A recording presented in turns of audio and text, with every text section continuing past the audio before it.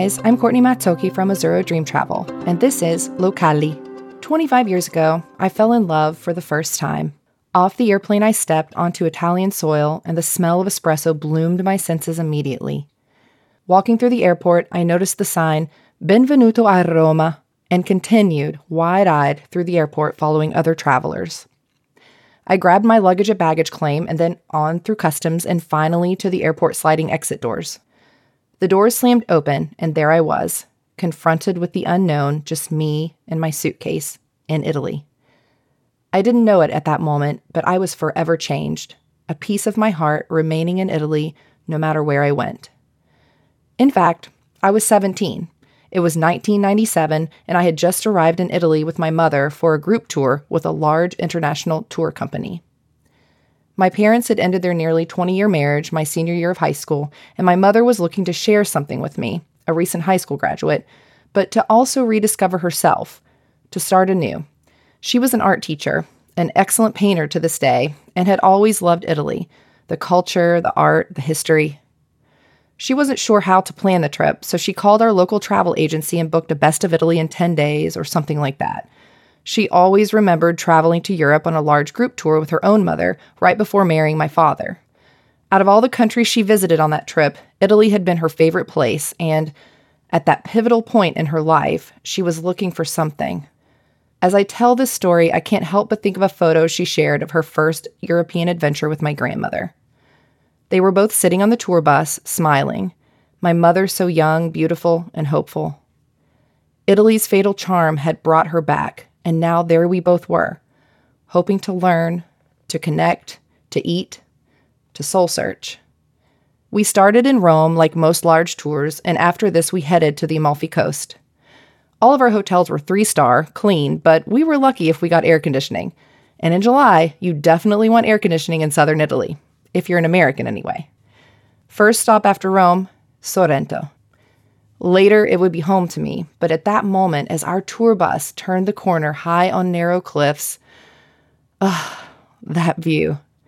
There she was, a town overlooking the Bay of Naples and Mount Vesuvius, perched high above a glistening sea, built into the rocks. Even the beautiful Isle of Capri at the end of the peninsula enamored, trying to sneak a peek. So we checked into our hotel, partook in the vibrant nightlife, and then the next morning we woke up, ate breakfast, which consisted of a cappuccino and local fruits and pastries, and then we headed down by bus to Marina Piccola, where we boarded the hydrofoil, the fast boat, to the Isle of Capri. Now, throughout life, our paths diverge multiple times, but I look back at this moment and I think, by choosing to simply set foot on this island, Capri, that one specific day, a new path was formed and our lives were changed forever.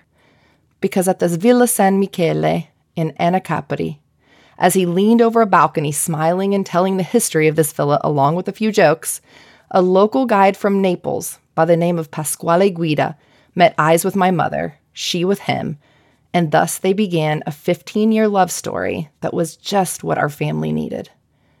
So what did we do at that point? Well, of course, the most logical thing to do when you find love in Italy while on a group tour. You leave the tour.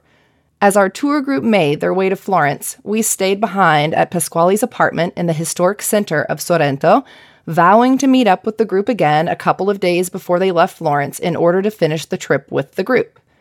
During those few days in Sorrento, while Pasquale worked during the day, 17-year-old Courtney and her mother wandered the cobblestone streets, shopped, woke up each day to an amazing spread of local fresh fruits and pastries.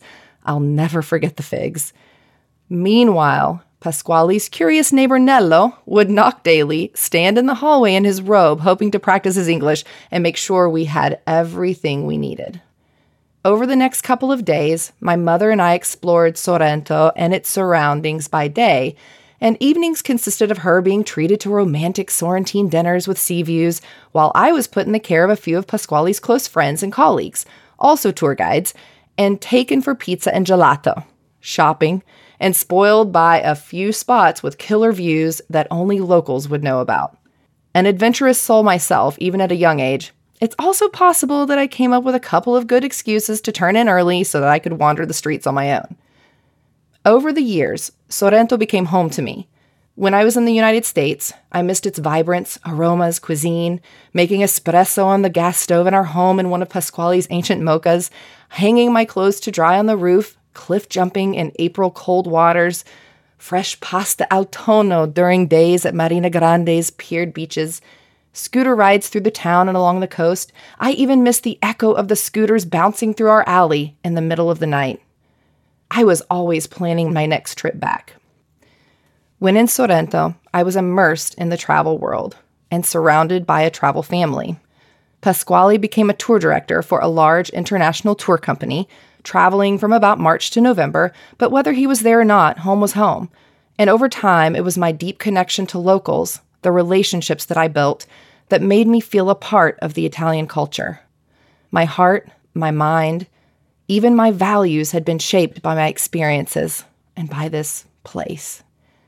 Years passed, and in July 2009, Pasquale dragged me to a friend and colleague's birthday party. I didn't want to go because at 29, I was mid-pout over the end of a long relationship and moaning about how I would never meet anyone, probably ever again. We were running late to this party, which was in Sorrento but in the hills just outside of the city. Pasquale never owned a car, one that worked anyway, and so against his better judgment, we took a taxi. Pasquale complained the entire way about how taxis are too expensive and so on, and we arrived at Villa Giovanna to celebrate his friend Riccardo, or Richard, whose family owned the hotel. It was there, in a minibar of sorts, next to a small swimming pool shaped like a keyhole, that I was introduced by Richard to, quote, two real Neapolitan boys, Mario and Mario. They were cousins, both tour directors, and both had the last name Mazzocchi. I married the taller one 6 months later. A few years later, in 2014, about a year and a half after I tragically lost my stepfather Pasquale, Mario and I decided to move full-time to the village of Monte Chiaro, Vico Equense, just outside of Sorrento, to create new memories in the place that we loved so much, and to heal. When Pasquale passed away, his home across from Piazza Tasso in Sorrento was put up for sale, and with my family in the United States, we truly felt that the past 15 years had just been a dream. Visiting Sorrento now meant staying in a hotel or with friends, a foreigner after 15 years of being and feeling like a local. Mario's family lives in the center of Naples still, and at the time their home was only about a 5-minute walk to the port. But although Naples has my heart, Sorrento's gravity tugged at me when I was there. Every chance I got, I was borrowing a car to drive there, jumping on the hydrofoil, or simply daydreaming. When we first made the jump from the U.S. to Italy, we spent about a month in Naples, staying with Mario's father, looking for a home in or around Sorrento. In this area, it's important to note that many homes are not listed for rent or sale on public websites for multiple reasons. It's all about who you know. So in April, just after our daughter's 3rd birthday, we got into contact with a woman named Stefania, who, along with her husband, owned a real estate agency in Piano di Sorrento. Stefania was from Naples, so we hit it off immediately, and she told us about a home near Sorrento that she thought might be of interest. We had looked at so many places that I wasn't really holding my breath, but regardless, we climbed the tiny alley road up to Monte Chiaro, a small village about 10 minutes outside of Sorrento, and met Stefania to have a look at a 500-year-old villa overlooking the Bay of Naples with a direct view of Mount Vesuvius. It was a dream. When we were on our way out the door, of course, after having an espresso with Stefania and the owners of the home, an older man in his mid-60s stopped by to say hello. Typical small village. He owned the property on both sides of us, one being his family home and the other being a large terraced garden with a clear view of the sea, the most spectacular view I've ever seen to this day. He was introduced as Pasquale. And right then I knew the stars had aligned and my life was on the right path. We moved into the home right next to our wonderful neighbors who became like family, Carla and Pasquale. Since this time, Mario and I have welcomed 2 more daughters, moved continents once more, and founded, out of inspiration from our personal and professional experiences, a small group tour operating company called Azzurro Dream Travel, where we focus on slow travel and the experiences that make us all dream. Because although love, in fact, brought Italy to me and me to Italy, it is the connection that brings me back again and again. So there's this quote by American novelist Erica Jahn. She said, "What is the fatal charm of Italy? What do we find there that can be found nowhere else? I believe it is a certain permission to be human, which other places, other countries lost long ago." I think about this a lot. The ability, the permission to be inextricably human. Is it the slow pace of life, the ability to safely indulge, the value for quality over quantity, the focus on simplicity or the beauty of the landscape? Is it my ability to overlook Italy's flaws in virtue of a culture so deeply rooted in grace?